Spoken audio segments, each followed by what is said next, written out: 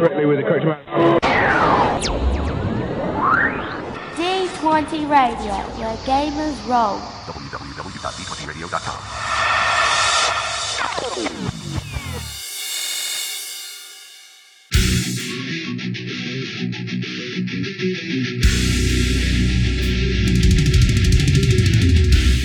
Welcome to Me and Steve Talk RPGs, a podcast where me and my friend Steve try and help you get the most out of your role-playing game experience.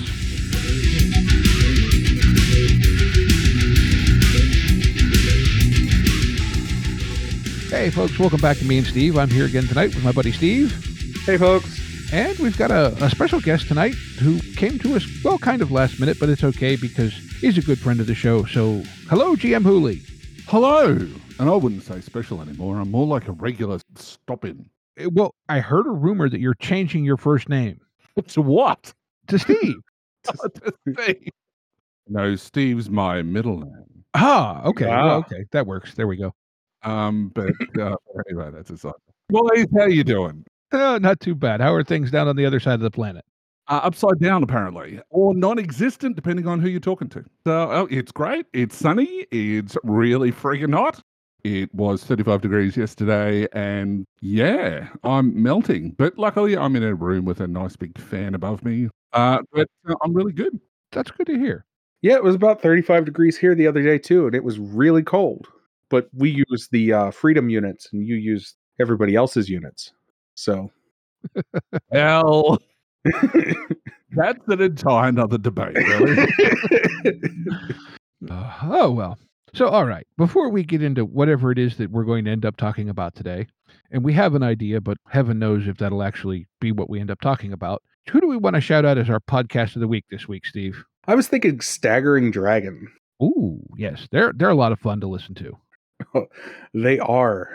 They are basically the actual play wing of the Guardians of the Wills podcast, which is kind of a pop culture nerddom discussion podcast. And so they carry that over into their actual plays, and they've aired two, and it's been a while since they've actually put any out, but I would highly recommend going back to listen to them because they did, the first one they did was G.I. Joe. Yeah, and their G.I. Joe actual play is brilliant. It is. It is absolutely, it's hysterical. It is, well, as their disclaimer at the start of it, it is for adult audiences. But it's really, really entertaining. And then they did a Star Wars one that was also really good. I still think the G.I. Joe one was better, though. Oh, well, yeah. And there's an Easter egg in that one that if you listen to all of the episodes, you'll find out what it is, and it makes it even funnier. Well, I'll just put it that way. But yeah, we're actually looking to, at some point, get someone from that show on the podcast to talk with us about something, but we'll leave that for when it happens. Good guys, So, yeah. too. They're good guys to have on the network, that's for sure. Yeah, check them out. That's the Staggering Dragon. All right. So, since we've conned Hooley into coming on to talk with us again from halfway around the world, what are we going to talk about tonight, Steve? I was thinking we would talk about games based on intellectual property. That's a pretty big pond. Yeah. So, I mean, where do you start that discussion? Because technically, at this point, a lot of these games are intellectual property in their own right, but I think what we mean by that is games that are based on film or book franchises largely. I think you start at the beginning, but I don't know what the beginning is. What was the first RPG based off of an IP? I was going to ask that same question, and I think, and I could be very wrong, but was it James Bond? It might be James Bond. What about, when did the Indiana Jones come out? From It came out after Star Wars. Oh, really? But Ghostbusters was before that. Yes, Ghostbusters might be, because Ghostbusters was, geez, when did that come out? Yeah, we're talking the Star Wars D6 system, not the Right.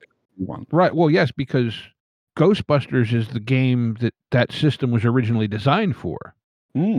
Because Ghostbusters was the original D6 Dice Pool game. Yeah. Interestingly enough, also designed by Sandy Peterson, who obviously is much more well known for Call of Cthulhu. Which I guess you could say is an intellectual property game because it's based largely off the works of H.P. Lovecraft. I'll actually go back farther. I think, what is this? 75, 76, 77. There's a Flash Gordon game. Oh, This could be wrong. I'm going based off of the list on Wikipedia, but the first one that I can find that I recognize as an intellectual property that it could be is 1977 Flash Gordon and the Warriors of Mongo. And then the next one that I found was John Carter and the Warlord of Mars role-playing game. Okay. So both based off of pulp novels, but both. And then, like I said, 78 is John Carter, and Star Trek comes out that same year. oh, based on with Fatha, of course. Then you had the Conan version for the original Dungeons and Dragons as well. God, we probably just should have done some research before this episode. Hey, What you mean? The 3 minutes of conversation we had right before we hit the button don't count? no, no, it doesn't. But no, I mean, I think it's interesting. So much of even, and there's the whole debate. Well, was Dungeons and Dragons based on the works of J.R.R. Tolkien? Well, yes, no, maybe. The thing is that at that point in time, Tolkien's works weren't that old. Mm. So maybe not, but I find it hard to believe that there wasn't some cross-pollination there. Let's put it that way. Mm. Or pollination, at least. I don't know. What you're saying is that an RPG is an IP or has stolen an IP itself. Well, I mean, look, a role-playing game is at its base, you're making up stories, right? Right. So your stories are inspired by something, which was likely a story in its own right. I wonder if the people in, say, Roman times, I wonder if they invented role-playing. I wonder if they had people sitting around like making up stories. But anyway, yeah, it'll go down a very, very deep rabbit hole, that conversation. Well, I've at times described role-playing games as cops and robbers for adults. Yeah, well, it is. Agreed. 100% agree.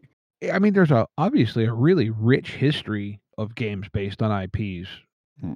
I mean, we've just gone through half a dozen of them, and if you look at what's on the market currently, I mean, I think the biggest name is obviously Star Wars. Well, and then you have full-on publishers like Renegade, who, boy, I haven't seen. Do they have a non-IP based game? Kids on Bikes. Oh, that's it. Yep, Kids on Bike. Well, yeah. And thinly disguised. Just the serial numbers rubbed off. Yeah, exactly. That's fair too. It's like Stranger Things, but Strange Things, but okay, moving on.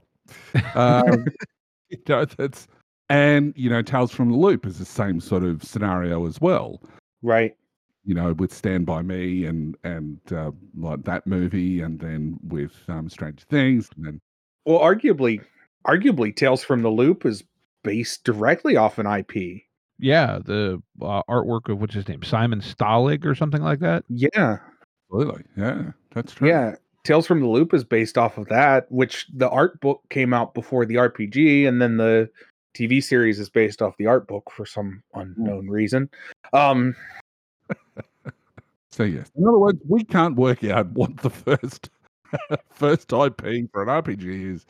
Right, great discussion. Well, I mean, do you take most classic fantasy back to Arthurian legend? Well, depends on what monster manual you're talking about. But yeah, look, there's all sorts of things. I mean, everything I think when it comes to RPGs comes from somewhere, whether it be, the IP of someone's mind or it comes from some sort of tale of myth. There's plenty of stuff in Pathfinder which has been generated from real world mysteries. So, there's all sorts of places that IP can come from. But I guess the conversation that we really want, just to sort of try to drag it back to some sort of semblance of normality. What's that? Normality. Good point. But yeah, to sort of like bring that in. What is involved in IP, RPG production? What sort of, what companies have created that? We've already talked about some of them. Well, I think I think it's harder to find a company that hasn't created a game based off an IP than it is to find a company that has. Mm-hmm. Agree. Because Yeah. like going back to TSR, they had a ton of games based off of IPs. Mm. And then going forward, it's like everybody has done a game based off an IP. Well, there's so many of them now. I mean, Free League has the One Ring, Tales from the Loop. They just announced, they're doing Blade Runner. They did Alien. Mm. Modiphius has Conan, Star Trek, and a couple more, a Fallout. Yep. So I mean, yeah, It's a never-ending list. And some of these companies have got their own version of an IP that's been done by another company before it. oh yeah, some of them. Well, Star Wars is probably the best example. It's been through 5 different iterations. 2 or 3 of them came from the one company. Then you had West End Games, and it had 3 versions or something like that. And then you've got, I've completely forgot. Then you've got Fantasy Flight Games and Edge. That's 2 companies that's been shipped around a bit. Yeah, well, you had what? You had first and second edition from West End. Yep. Then you had 2 versions with WotC. Mm-hmm.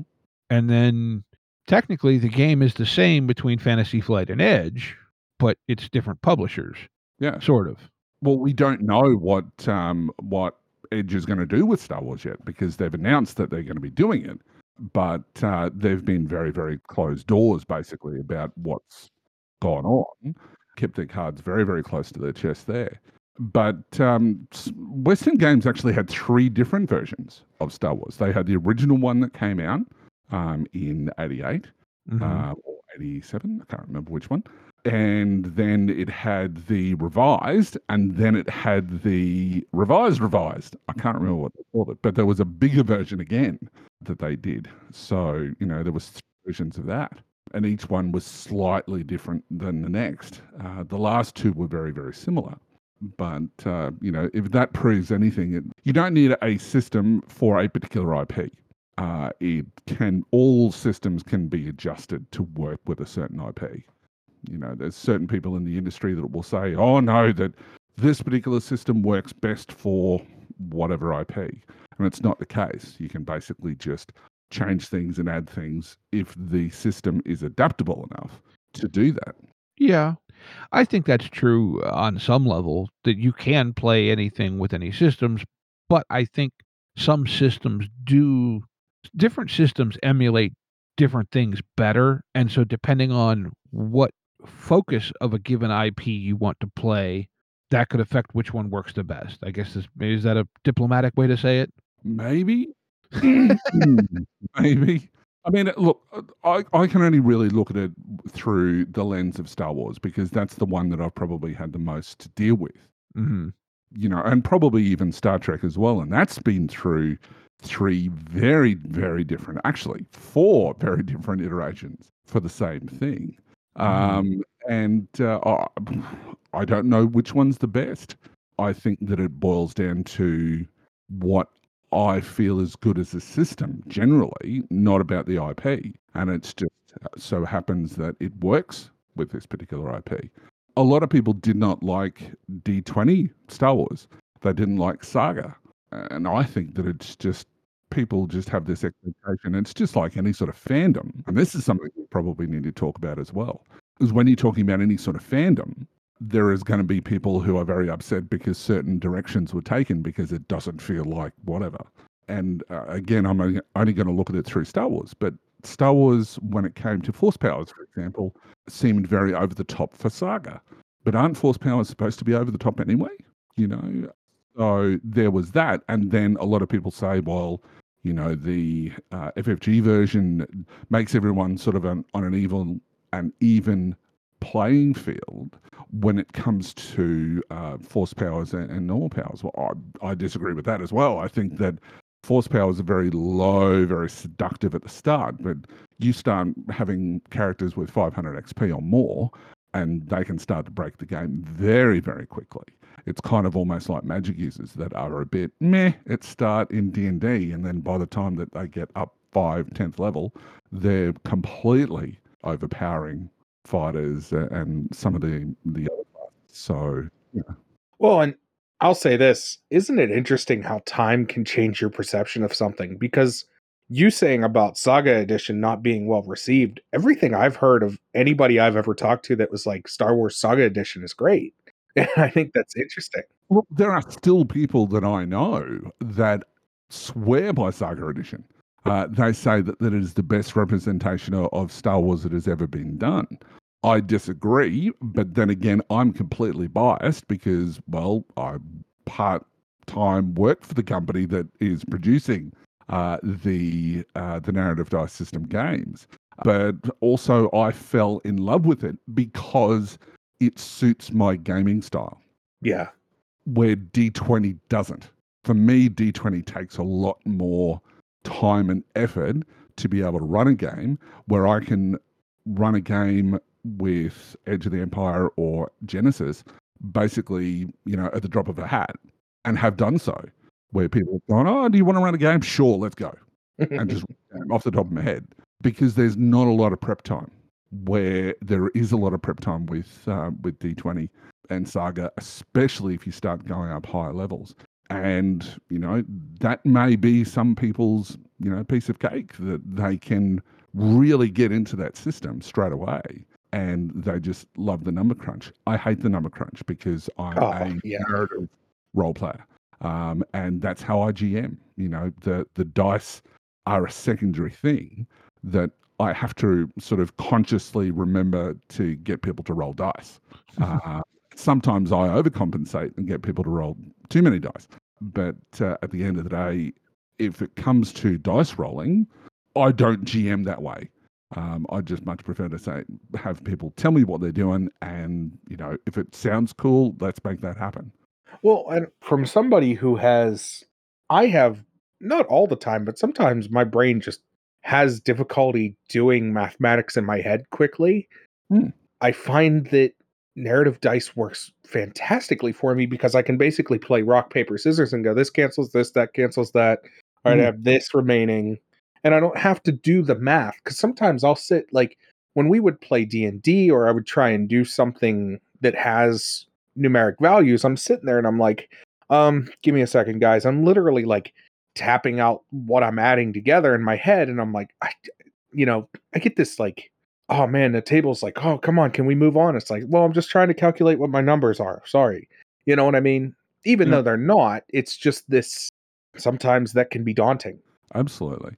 With Genesis and Star Wars before it, it's a very, very simple process when it comes to running a game versus being a player. I think it's actually harder as you go up levels, for want of a better term, that as you increase in power level, I guess, I think it's harder as a player because you've got access to so many more talents.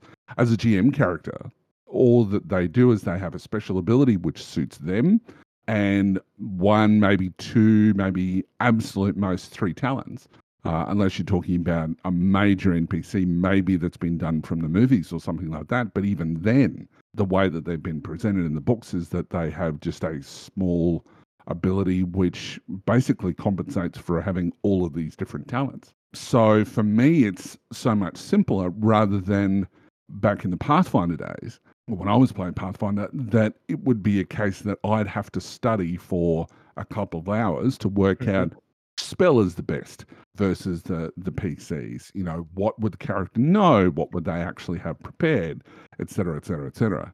And it was a marathon effort because you also had feats to take into consideration and what do they add to it.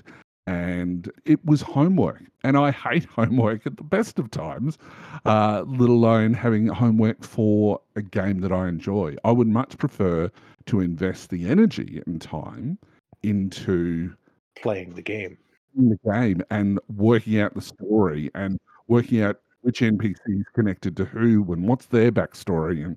And so that's more for the players to find out and get involved in the intrigue, so that it feels a lot more alive as far as the game goes. But we've digressed into a D&D bash. That's okay.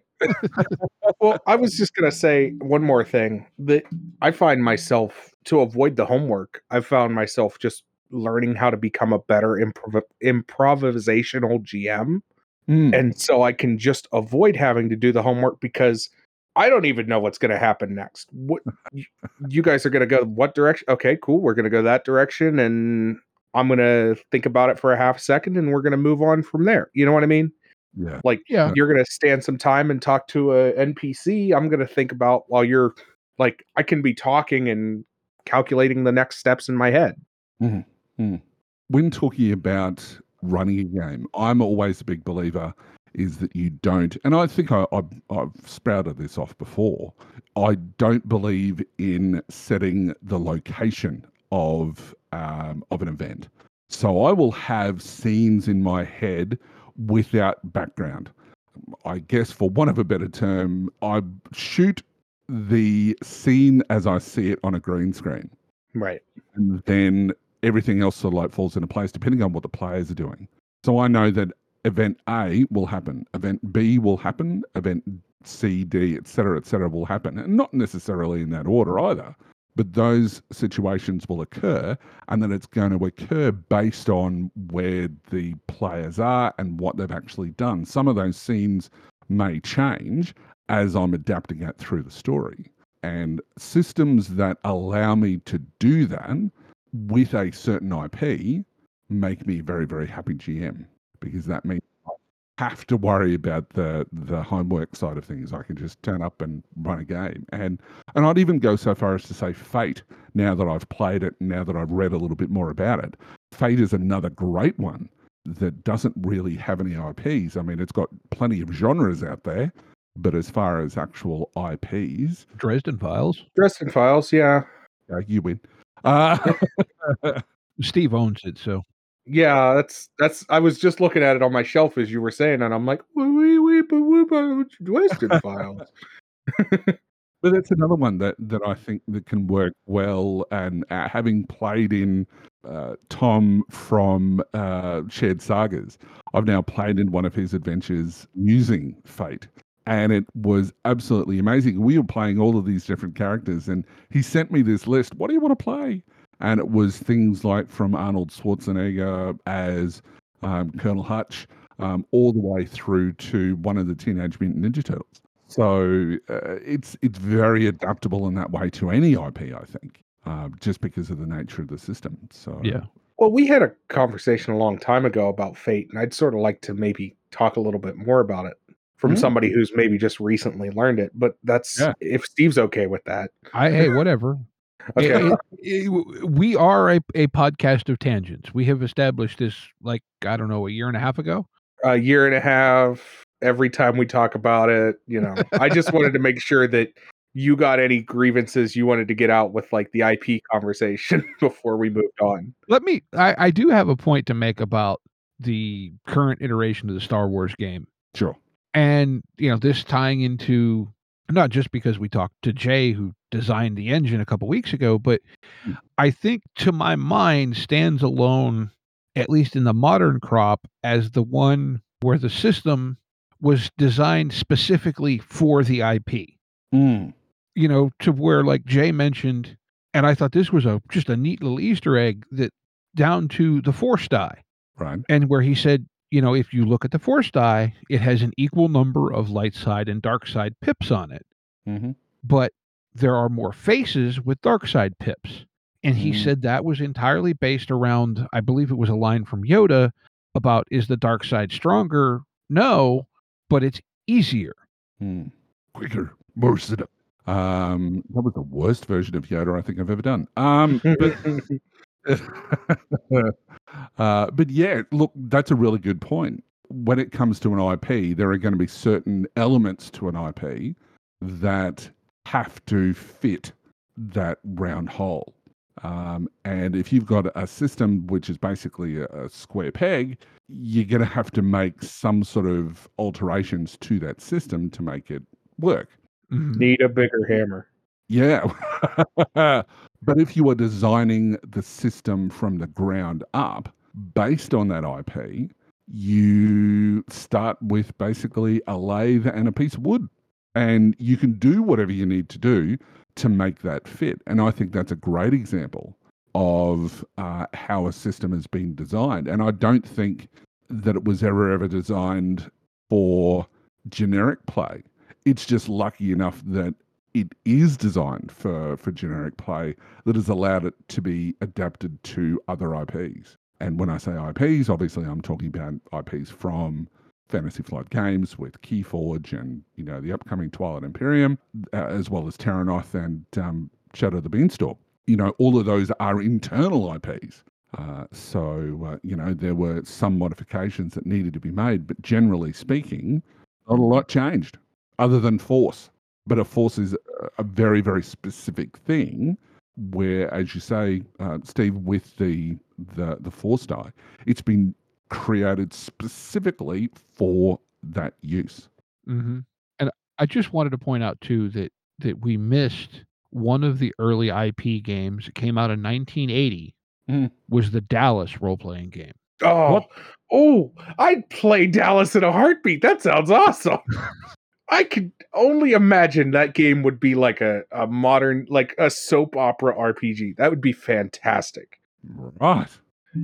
All right. We can now return to our previously derailed Fate conversation. Yeah, let's talk about Fate. Tell me about Fate as somebody who just recently got their hands on it, got to play it. Right. Oh, you're talking about me. Yeah. No, not me. I haven't touched it yet. Oh, really?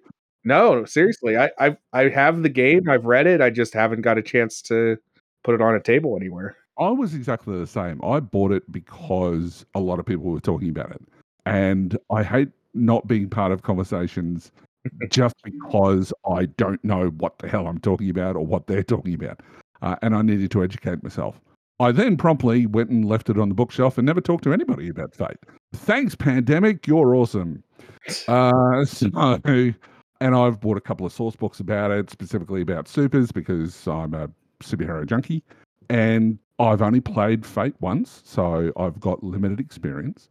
But I found that the system was just so adaptable, and it's got the whole very similar system to what we see in D20 for those who've played 2D20. Where you've got that escalation mechanic thrown in that you can re-roll dice by spending a fate point. Or if you want to accept some sort of liability in the current scene, you can get additional points to use later on. So, it's a really good system. And the other thing that I like about it as well, probably more than anything else, is just how simple it is and how accessible it is because you're using a D6. Right, because everything has a D6. Everything has its 3D6. Mm-hmm. It's great. Don't need to think too much about it. It's easy. They use those, they call them fudge dice, but they're easy to use regular dice and just, because don't they use the dice with the plus minus symbols on them? Absolutely. Plus, minus, and blank. Yeah. And it's easy. I actually bought myself a pack yesterday because I thought I'm going to play this game one day. And I think it's a sort of game that you could, as long as you've got a bit of a story somewhere and you've got some pre-made characters, you could run it anytime. You just say, oh, you got a couple of D6? Yeah, let's play. Yeah. And I think that it works really, really well. I can't really have deep conversations about the mechanics because it was first time playing it and I'm starting to read the rules. But it's a lot of it is based around concepts of what you perceive a character doing. There aren't sort of, a lot of the complicated mechanics to gameplay. You've actually got to think more about how your character does things, which reminded me very, very much of L5R, which, I was never exposed to the keep or take or something like that system where they were using D10s. I was never exposed to that. So I can't compare it. I've only got involved with L5R because I was ending up writing for it for FFG. But I love their system. I think that it's fantastic. And some of the elements, especially when designing a character at the start, and how that your character design and the methodology for creating characters in the first place all fits into their backstory. So you've got a much better idea and you get a much well-rounded character by doing so. So that's why I think I love it. Having said that, I had characters created for me. So I didn't have to go through that process. But I asked enough questions at the start to say, how was this done? How did I get this? So yeah, it's a great system. Yeah, well, I think Tom also knows that engine well. He's told me that's actually his favorite system overall. And that shows, because the way that he GM'd, he was able to focus on doing characters, because that is something that he loves to do. He loves to get into the acting side of it, the method actor, I like to call him, as Robin Lord sort of as part of his putting people into certain categories of gamers. Tom is definitely the method actor, in my opinion. Mm-hmm. But he also likes his bit of crunch. But if I had to put, a label on him, I think that method actor is one. And when you hear him do his Doc Brown, for example, it's just amazing. And when I can pick characters that he's doing just on his mannerisms and his voice alone, he's a good GM. He's a really, really good GM. So he's obviously developed that and can then use that system, because he knows it so well, to get across what he needs to get across without worrying about the system so much. I'm the same with their narrative dice system. I know it well enough now that I don't open a book anymore. And I much prefer players not to open a book during a session unless it's something that they need to look at for a certain ability. But that's my thoughts on Fate. Well, I think Fate too, though, because by its nature of it being very non-mechanically specific, because I've read a little bit of it as well, it lends itself well to quickly picking up an IP, because, and Tom told me that he has actually a series of games that he runs every now and then, similar to the one he ran for you, that he calls his League of Extraordinary Gentlefolk games. Yes. Which is essentially his take on League of Extraordinary Gentlemen, but in various different eras. And Fate works great for that because, well, you have the touch point of, Major Dutch. You know who you're playing and whoever else the other people were playing. They've seen the media that character is, and so they know what to do. And Fate just says you emulate this and you emulate that. And so it's great for throwing together an loosely IP based thing anyway. Now, if you want the crunch, it's probably that's not going to be where to get it. But if you're just in it for fun and a good time, why not? Yeah. Just briefly talking about IPs, just to bring it back to the topic, that an IP, when it comes to like a movie or a TV series or something like that, movies more so, that a character can only have a small amount of traits, unless it's like a long-term franchise or a long-running series. And that includes like, the MCU, because some of these characters have been around for, tens of years. They only have a certain shtick that they always do. When playing Dutch, I knew that, he was very much like he's the badass, I guess, of the story. Every single time he sees somebody, he has to say, character's name, son of a bitch, and do an arm wrestle. But I mean, that's taking it to the extreme. But they all have these certain mannerisms so that there's continuity with the story when it's being told on screen. And yes, over time, some of these characters can develop so that they do change over a long period of time. I think Battlestar Galactica is a really good example of that. The newest series, where it went for 5 seasons, but every single sort of event that happened really changed them. Another good one, Jessica Jones. There was a lot of what I like to call onion skin, in that where you're basically peeling away layers and after layers after layers to get to the main core of what the story is. But they're longer running series. Yes, it's only 8 or 10 episodes or whatever it is. But the thing is that they all have these, as I said before, they only have these shticks, and they have these mannerisms, and they have these things that they do in pretty much every situation. So when you've got a situation like, when you've got a system like Fate, you can design that so that they fit those categories because you know you've got a reference point. When you're talking about an actual brand new story, not based on an IP, it's just out of someone's head, there would be a little bit more difficulty, I think, because there's no point of reference. But Well, some to IP. well, now here's the thought though, and this just kind of occurred to me in regards to games based on IPs. Right.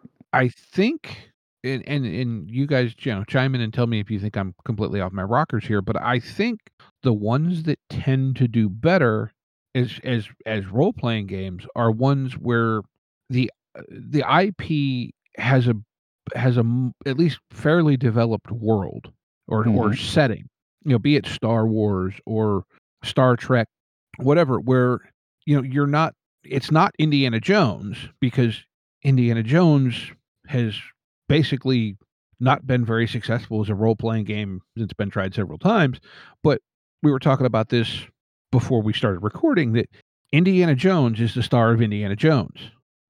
There's not, there's not a group activity there. It's not really set in, it doesn't have the setting of a Star Wars or a Lord of the Rings where you have Middle Earth or, Well, you know what I mean? It's based in real life type scenarios. It's based on real history. Whether it actually sort of pans out to be real history is, it's based on myth and whatever else. So I think that any time that you're dealing with a modern setting, and that can be, anywhere in the, from the 20s onwards, that I don't think what greater backstory is than real world? There is no better world that has been created, to our knowledge, obviously, that you can draw inspiration from. There are plenty of other IPs that are out there that have a huge database. Star Wars is one, Star Trek is another. But I don't think the popularity of it has anything to do with the worlds that they populate. What it has to do with is its fan base. So if you've got like Star Wars, it's got a huge fan base. And Right. therefore you can draw on that from a marketing perspective and cross-pollinate with that community to say, hey, look, you love Star Wars, so why not come over into our IP and try this thing called role-playing? If you've heard of Dungeons and Dragons, well, try this. And you can draw inspiration then from those people who have all played with Star Wars figures when they were kids, who've, sat down and dreamt, what would happen if this occurred? The same sort of thing with Marvel, the same sort of thing with Star Trek. All of those have big fan bases. Yeah, I think the fan base argument is definitely an element to it, but I was thinking more in like, I don't know, there's a point in my head, it just won't come out my mouth. I think maybe me and you are on the same track. So the question I have, because I've never played a RPG based on IP based on a singular character, whether it be Indiana Jones, James Bond, Conan the Barbarian.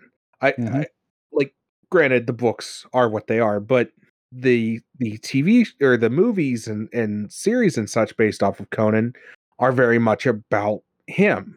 And so how do you play an RPG? That's what sort of hurts my brain, is how do you play an RPG with multiple people? Because the thing of it is that in my mind, you have at least two other players at the table with you. Now you're playing an RPG where, how do you play an RPG where somebody plays Conan and not upset the whole table? Well, Conan doesn't just adventure alone. Right. James Bond doesn't always just adventure alone. Even Star Wars, you could tell the same story from a Luke perspective, where it's only just Luke and Obi-Wan and the droids. You could also tell the same sort of story from Han and Chewie. That's only two characters. So there are plenty of other IPs which are out there which, deal with a set number of people. Stargate's not a good example, but they've all gone on adventures with, just two characters and a team of nobodies. But we've learned about the team of nobodies. Star Trek has this issue all the time, even if in its current iteration, Because if you look at every single Star Trek episode, not all episodes deal with, the whole crew. They try to involve the whole crew in from time to time. But generally speaking, it's basically either a Picard episode or a Kirk episode or a Spock episode. So there are going to be central times when those characters are the central focus, and it doesn't make any sense for those other characters to be involved. That's why troop play, I think, comes into its own there, where you've got players with multiple characters that they can play, and this particular adventure is going to be based on character A, and then 2 or 3 of the other players are going to be bringing in their next NPCs that they have, or the another level of PCs, because they suit the modular nature of some of these missions. So, I've played in James Bond, but I play it with the GM and me, and that's it. So that's one way that you can play James Bond. That's fair. You can also play in, James Bond or a couple of agents working together.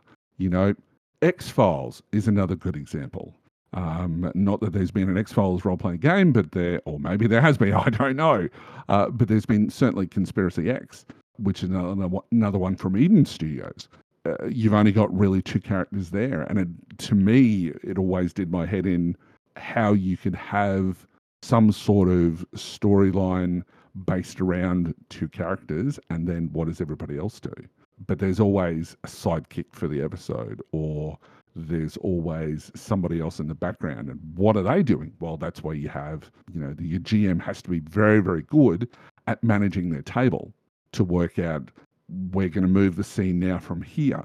And a game that does that really, really well is Fiasco, where its central story moves on to this player. And who do you want to bring into the scene? Well, I'd like a scene with this person, and I'd like a scene with this person, and tell the story that way. There's a heap of options. That's true. Yeah, I hadn't thought about it in that regard. And, because in my head, when I think role-playing game, I automatically think, say 4 to 8 people sitting around a table. And good Lord, 8 people? I ran Rifts with like 8 PCs in college. Shit. Oh, yeah. My college D&D second edition game was somewhere between 6 and 10 people, depending on who showed up that week. I just can't manage that many people in to grab their attention enough. I like to have everybody involved in the story. That's one of the reasons why I love the initiative system in Star Wars and Genesis, is that everybody has to stick around because they want to know when the best part for them to jump into the scene is, as opposed to D&D where, you might go and have a coffee for 20 minutes and then somebody yells out, "It's your turn." Yeah. I know that's D&D backing, but there's a lot of systems that do that because of, spells and abilities, and it gets worse the higher level you go. But there are other systems which are out there that do it exactly the same. So because I like the fast play, I much prefer to have smaller groups. If I've got 5, that's the absolute max I will go. I hate going to 6. It fills my table with too many people. And because I'm also very much a storyline-driven GM, I'd like to weave stories through the players as best as I possibly can. That means then that that's an extra body I've got to do that with. But I've only got 4 players, which is my perfect number. I can do that. Are there shortfalls? Yes. Is that a challenge for them? Yes. Does that make the game more interesting? Hell yes. Yeah. So, yeah. I agree. I learned my lesson. There's no way now I could run that game, and I'm shocked that I still have friends that are like, "Oh man, you're a great GM." I'm like, "Why do you say that?" Because there's no way I would have walked away from that game going, "Oh yeah, I want to play with that guy some more." Like, too many people at the table, and I didn't get my turn until next week. What do they say? Beauty is in the eye of the beholder. Yeah. So if they had fun, who cares? At the end of the day, we're all as GMs. I think we are our own worst critic, because that's why we're always looking for new ways to do things, better ways to do things. It's one of the reasons why podcasts do really, really well, because we can somebody else who's GM, not necessarily better than what a listener is, because I'm 100% sure that there are people who are out there that are way better than me at GMing, that, it is just a different way of looking at something. And that, I think, works really, really well. So, yeah, I think that if people are coming to you 20 years later and saying, hey, that when we used to play this was amazing, and they remember an anecdote about their game, you've done your job. You've done well. There's nothing to sort of, complain about, I guess. It is something to revel in, that you've made someone a memory that's been long-lasting, and it's been a positive for them, because you don't know how many other people you've brought into the hobby because of that. Yeah, That's true. That's fair. I'm not going to argue with you. I agree. And like I said, I just now looking back, I'm like, why did I agree to run a game for what it was more of the, like, I don't know. Younger me was like, the more the merrier when it came to, oh, I want to play D&D. All right, sweet. We have a game that happens every Tuesday. Come on over to, Buddy's house. Like, I'm sure it sounded like a good idea at the time. yeah, it seemed like a good idea at the time. And then as time went on and as I've gotten farther away from that game, I'm like, man, I'm amazed that those players are still like, oh, yeah, I miss back when we used to. I'm like, really? Yeah, I had a good time. It was chaos, but... Well, that was the exact same scenario I was in with Rifts. Was at the time I just didn't know any better, and yeah, I don't know, Hooli, if you've had any experience with the Palladium engine, but let's just say running Rifts combat with 8 PCs is insane. Look, the only experience that I've had as a player in not in Rifts or anything Palladium, and look, I've played a little bit of Teenage Mutant Ninja Turtles. I played a little bit of Robotech. Same engine. Yeah, same engine, exactly. I only played a little bit of it, but hey, I've played in... I only know it as Table Master. I don't even know what's it called. Rollmaster, that's it. I only know by its nickname. Chartmaster is its US nickname. To me, it's just an overcomplicated system that just removes it from the imagination. But hey, there are people out there who absolutely swear by that system.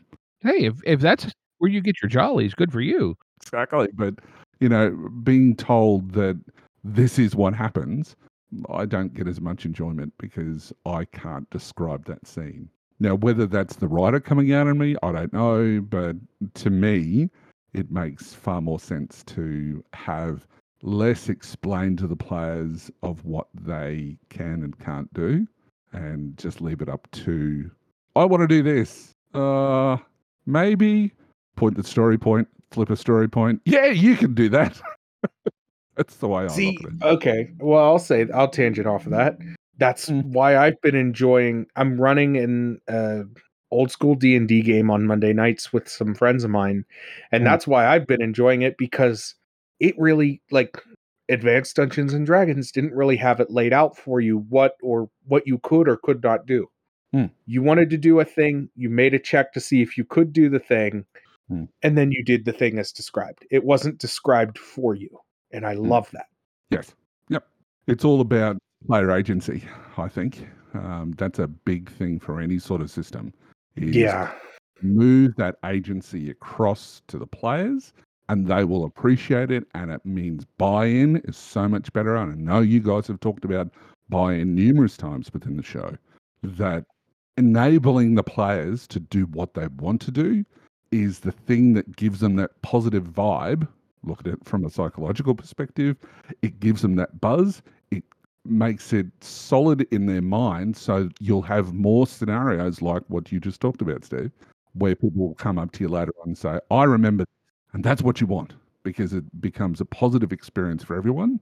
And it means then that, people can be more of their friends. Because it's almost like, I guess role-playing games are like a pyramid scheme.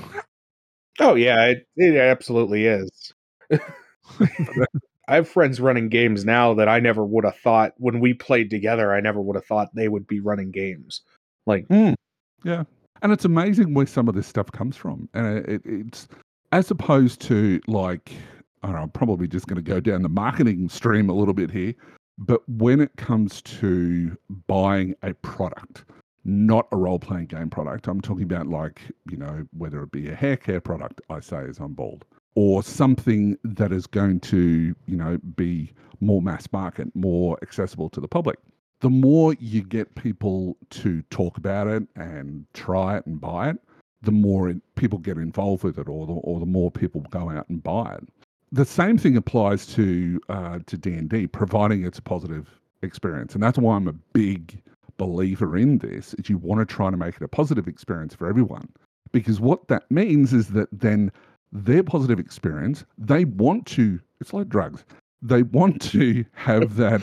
And I do not support drugs in any way, shape, or form, except if it's role playing. But people get that. Give them a taste of the good stuff, and then first time's free.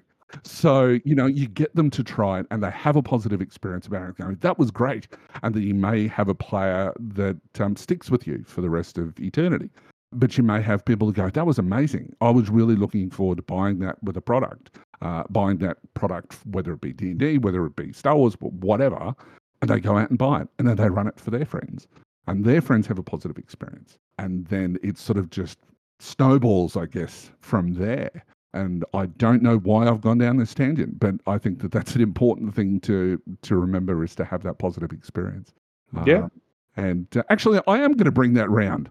When it comes to bringing new players in, and this is something that IPs have over everything else, and it kind of links into what one of you guys was saying before about, the worlds that are out there. If you've got something like Star Wars, for example, okay, you bring somebody in, as opposed to, I'll use D&D, but it's not always true, because D&D is now becoming a lot more mainstream than what it was before. But the actual worlds of, say, Greyhawk or Forgotten Realms or whatever else aren't necessarily known globally. I'm talking about mainstream people. So when you've got Star Wars, most people have watched an episode of Mandalorian, or they've watched a cartoon series, whether it be Clone Wars or something else. They have a point of reference, and that means introducing them to the game becomes easier, because they don't have to learn the world as well as learning the system. Does that make sense? Yes. Yeah. The world's already established. You don't have to try and establish that for them. You're just elaborating on what's happening in their adventure. Yeah. And that's the reason why IPs, I think, become very, very popular in the RPG community, because it's a great way to initiate someone in, because they know what a droid looks like. They know what the Millennium Falcon looks like. They know what Mos Eisley looks like, and why all stories start in Tatooine is beyond me. But as long as they've seen The Empire Strikes Back, they can start on Cloud City or something. They have that point of reference. And I think that makes a big difference, not necessarily for Joe Average Gamer who's played at least 2 systems. By bringing in somebody else who is familiar with that setting, and I guess D&D is more fantasy, so you can describe it as, you've seen Game of Thrones, right? Things like that allow people to get that buy-in, get that understanding of the world. Yeah. Well, I think RPGs are just it's a weird mix to just hit the things that work. There's not like a formula per se. You just have to catch things the right way. And I'm sure there is a method to it that you can say, well, this will work better than this, but to get that, for lack of a better word, that lightning in a bottle is more gut than science. Look, I think the litmus test is always going to be, can I do what they've done in the movie, or can I do what they've done on the TV show? I look at Hawkeye, and because I'm in the midst of trying to work out how best to do things in a Genesis superheroes, and I know that there's a couple of versions out there, but I'm trying to do things a little bit differently. How can I represent what they're doing in a game? And they're more street level, as opposed to Falcon and Winter Soldier, which is more to do with sort of global events. And then you've got Wanda Maximoff with WandaVision, and that was more about sort of realities and that he had Loki, which was a lot more to do with realities and time shifts and whatever else. That sort of, and now I've lost track of what I was saying. Emulating the street level stuff in Hawkeye, I think, is where you started. Exactly. And you've got all these different levels. How do you emulate that? But at the same time, I've got the situation that I need my system to be able to do these things. Yeah, well, I think that's a unique challenge to Supers games, and I think that is a big hurdle for a Supers game to overcome. I agree. The biggest. Yeah, and that's the thing is, like, how do you play Hawkeye next to Iron Man? Mm. You know what I mean? Like I think Supers games, and I've only played one once, so what do I know? But like, I think in a Supers game, for it to work for anything more than like a one shot, you probably need to say, okay, we're playing with a this many point build, for lack of a better way to describe it, be it XP points for Genesis or whatever the points are that Mutants and Masterminds uses or whatever, so that we're playing at this level of character for this game, as opposed to, I want to be Hawkeye, I want to be Iron Man, I want to be Hulk. No, I agree. And Mutants Masterminds does that to an extent by having power levels. But the interesting thing is that that's just your starting point. As they progress, as the characters progress in abilities, that power level then shifts up gradually. So that, yeah, sure, you might have your street level thugs at the start, but then all of a sudden in 10, 20 sessions, you're up to power level 10. So you bring in those sort of additional superheroes. But if you start at power level 10 and you've got the equivalent of Iron Man or whatever else, that's still going to progress. How you have it so that you've got a power level 5 and a power level 10 at the same time, that hasn't been really covered by Mutants Masterminds. Yeah. That's where I think that any sort of superheroes game has that problem.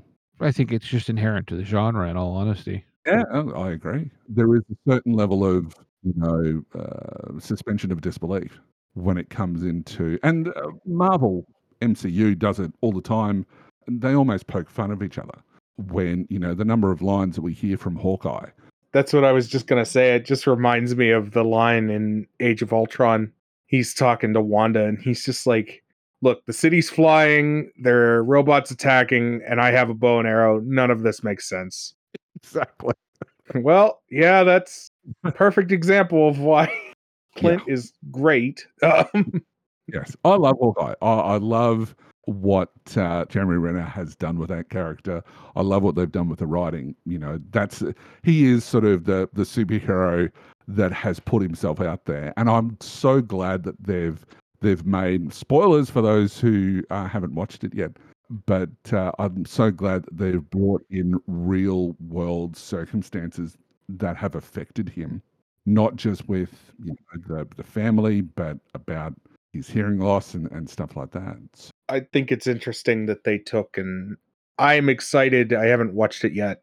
I'm excited to see the Hawkeye show because everything I've heard is it's basically Matt Fraction's run on Hawkeye translated into a TV show. And that makes me excited.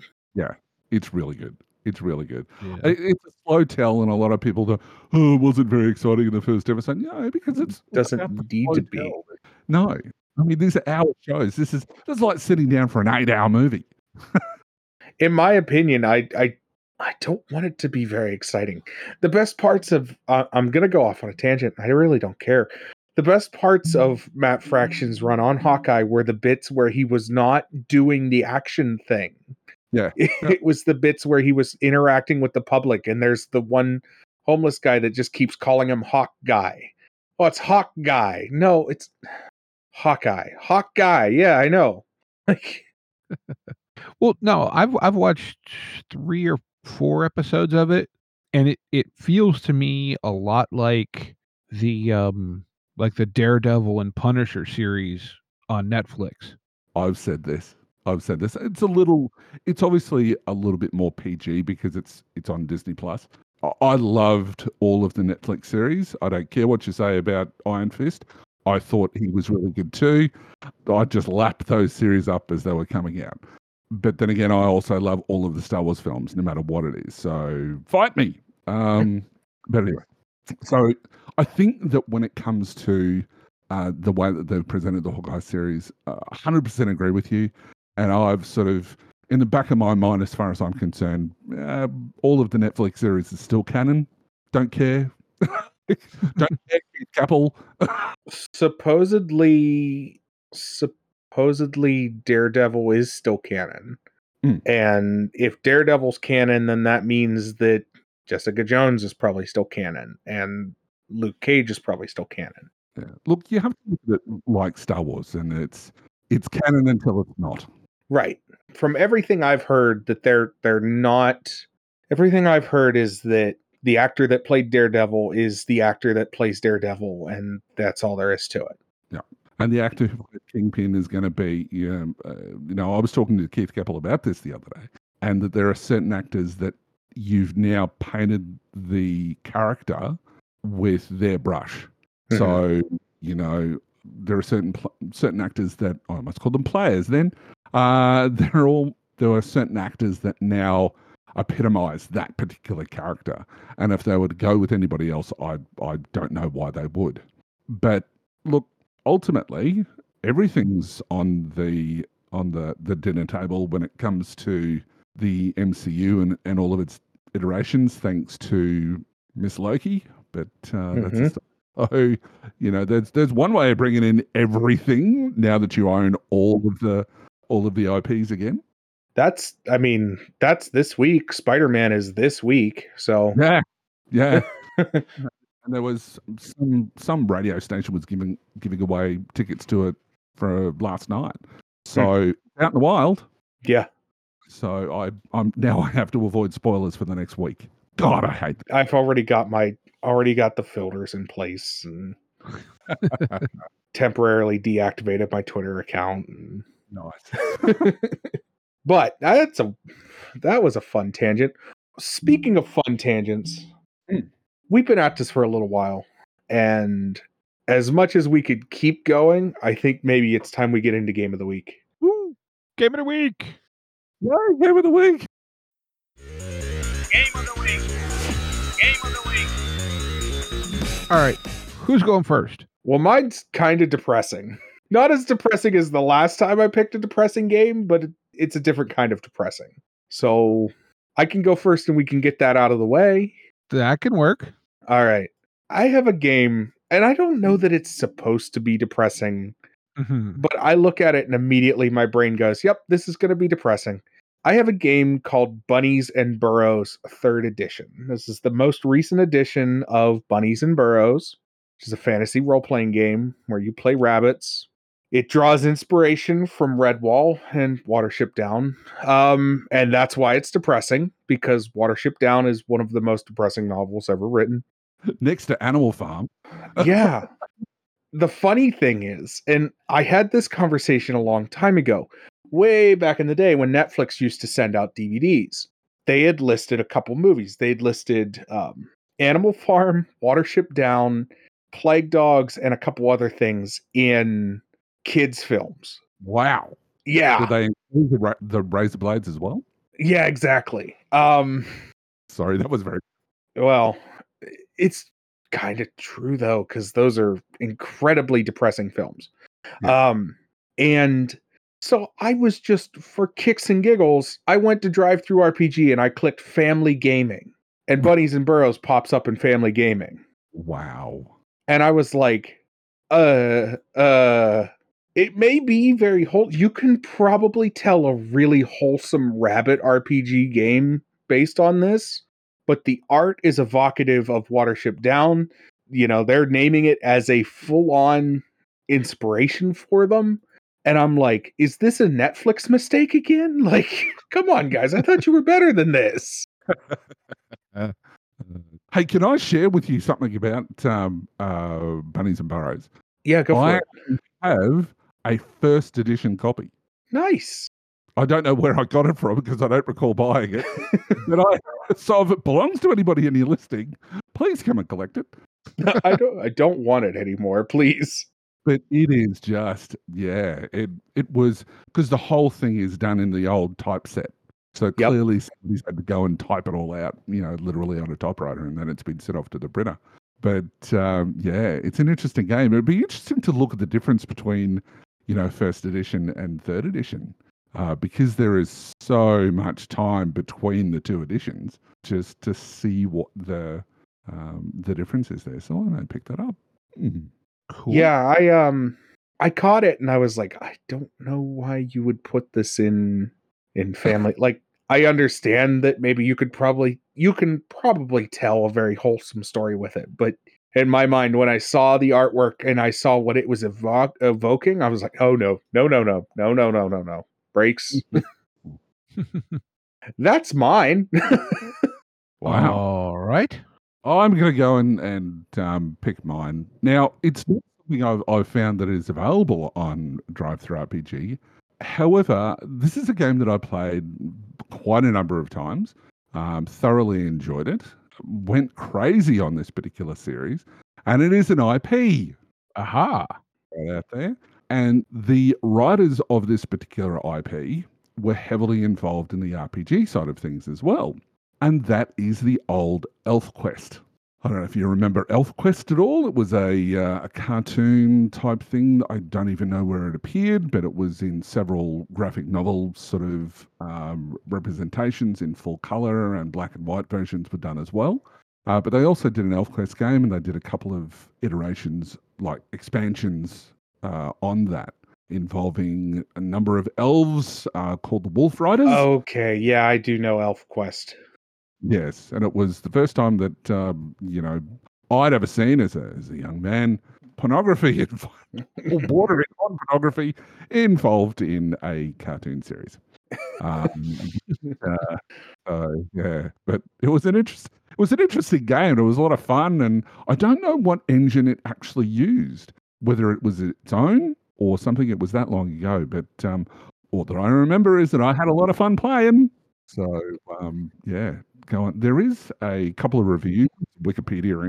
Oh, it's BRP. Mm-hmm. Who? It's owned by Chaosium. Yeah, it's basic role playing system. Wow. Yeah. There you go. So there you go. Yeah, That's Steve Perrin, Sandy Peterson, and Yurik Chodak. Right. I don't know who Yurik Chodak is. Neither do I, but I recognize the other two names. But no, it was a really good system. I thoroughly enjoyed it and loved creating characters for it and playing in that world. It was a lot of fun. Sounds interesting at the least. A lot All of people like ElfQuest. I don't know why, but I have fond memories of it. Well, hey, Not That's just what- the pornography. well, but no, that's just what we were talking about a little bit ago with, as far as, those games that you just remember being chaos, but people come up to you and tell you, oh, I had so much fun. Yes, exactly. And Doug Meager, if you're out there listening, I'm not sure whether you are. I've lost track of Doug. I don't know where he is, but he was my GM, and he did a great job. So There you go. All right. So is that yours? that's it. All right. That's what I'm Oh, with. Lock it in, Eddie. well, I had one picked out when we started, but I've decided to change my mind. Oh, And he's gonna recommend Star Wars. No. I decided to go with an IP game, and I'm glad you went before I did, because I was slightly worried that you might pick this one because I know it's in your collection, Ian. oh, okay. And I've actually managed to find scanned PDFs of this because it is no longer available short of finding it used. That is from 1997, the Men in Black role-playing game. I have that collection. Yes. Right. Which, I mean, look, what else do you need to say? It is Men in Black as a role-playing game. It's built in the West End D6 engine. I actually had a friend that had a copy of this. Would have been the summer of 98 that I saw it. Wow. Or no, that would have been the summer of 97. So he must have bought it when it was brand new. Yeah. Yep. I think I just bought it because it was D6. I go, what can I use to mine from this? Yeah, which I mean, look, those are over the top, whatever games, but Mm. that would be fun to play. A short game in. I'm sure one shots. Yep. Just because, just go for Gonzo and see what happens. Like I don't know that it would be. I guess you could play a long running game in it, but even the movies are bits and running jokes and whatnot. It's not. Well, the thing I like about that is it's based off the first movie. Yes. Yeah. So it's the good one. Well, Men in Black 2 is okay, but it's the good one. So like I said, unfortunately, other than finding it secondhand, it's not actually available. Yep. But and I mean the cover, it has Will Smith and Tommy Lee Jones on the cover. So Yeah. Just as a side note, I've got to mention this because I don't know whether you guys have mentioned it in the past, but there are quite a number of sites out there that do have a lot of these older edition of games where it's been sent in due to, a deceased estate, or it's just been people were clearing their collection for space. There is Noble Knight Games, which I've used a number of times. And the cool thing about that is that they do list everything that they don't have. So you can go, I want this. Yeah, and it'll notify you when it's in stock. Yeah. Yeah, I actually put a game on my list there this week. Right.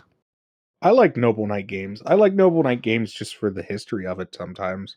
Yeah. It's like just trying to prove that a game exists because I've seen it. It's like, I know I've seen this. What is it? And I'll go to Noble Knight and I'll be like, there it is.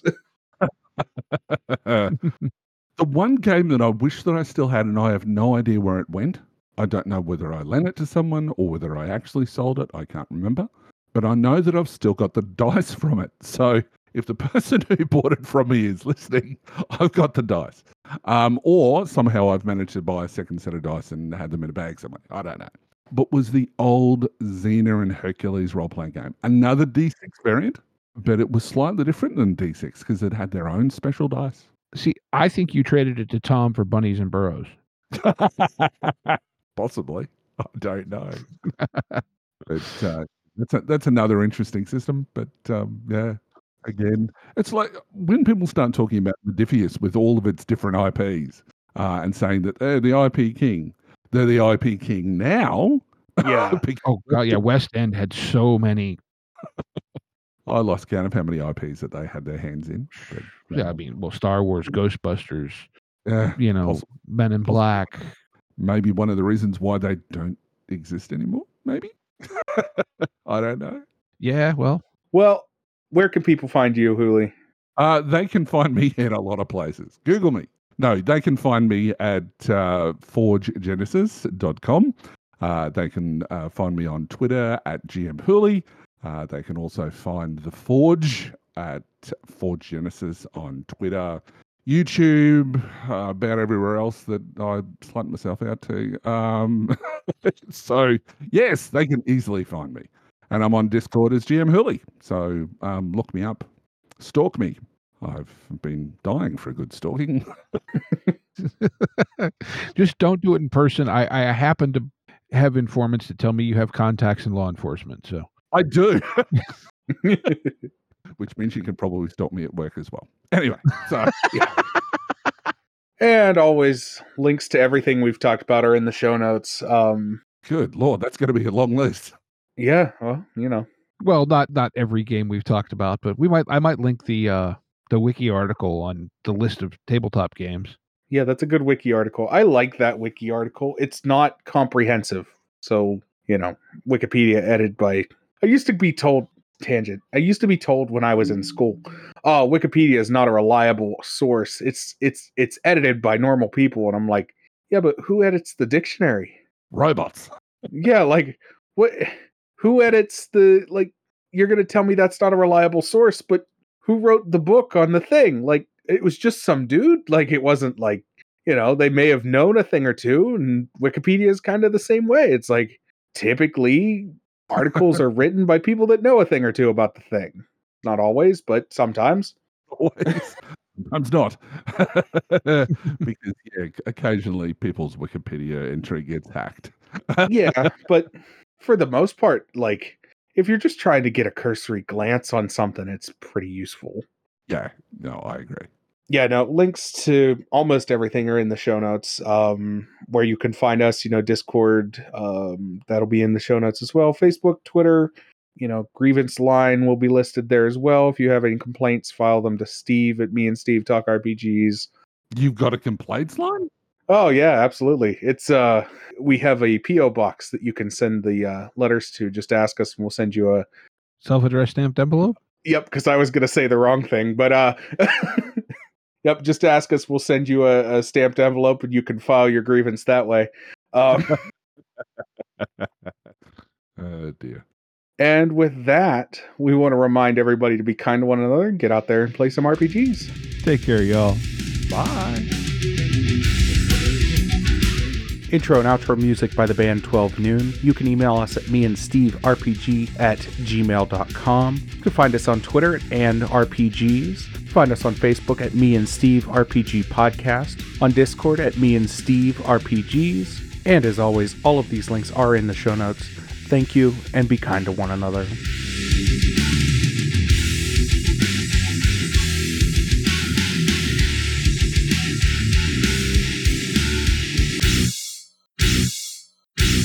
How much for the cigar? Cigar, $20, dog. You gotta go down the street to the store and buy that.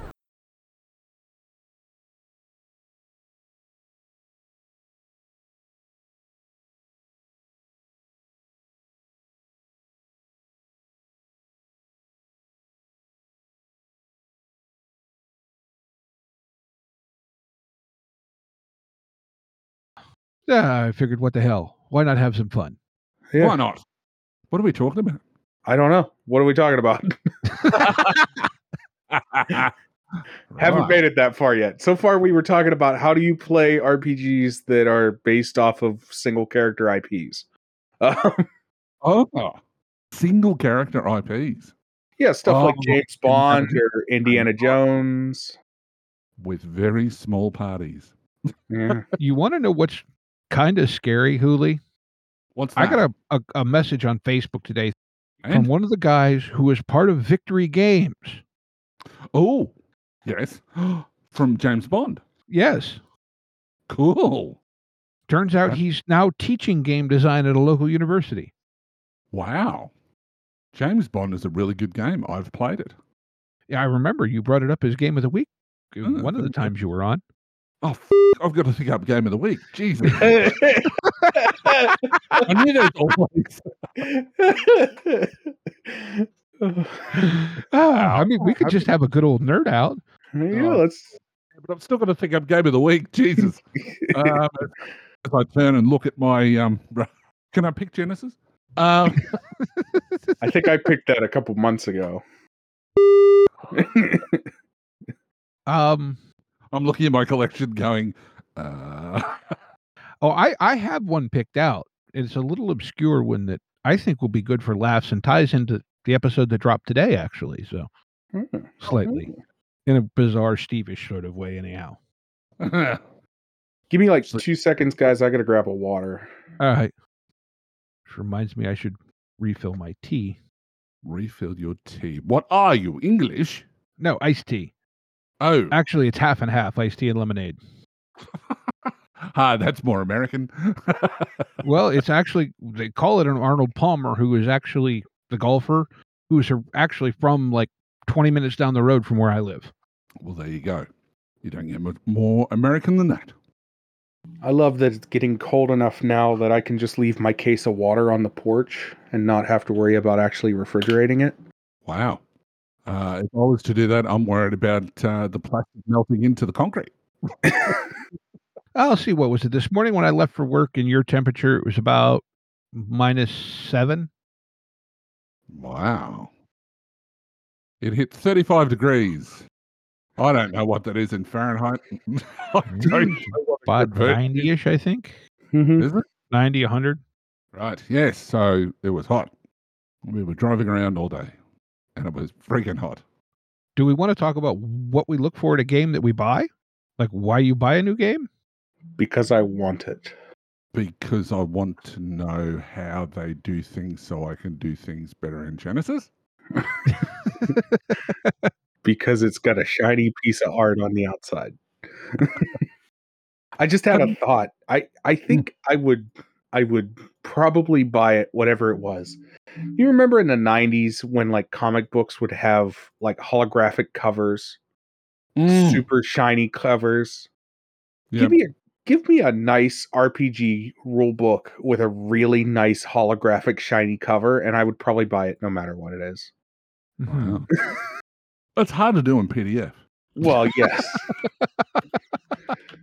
It just has a GIF for a cover.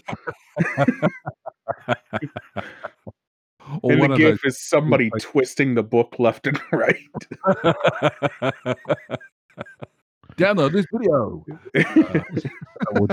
Don't know whether that would work. Have you ever considered why it is that we like shiny things? I imagine it's just because I'm secretly a bird. I have the attention span of a bird, and I'm a flightless bird. So I get really angry sometimes. So Steve is a penguin, an I angry would- penguin.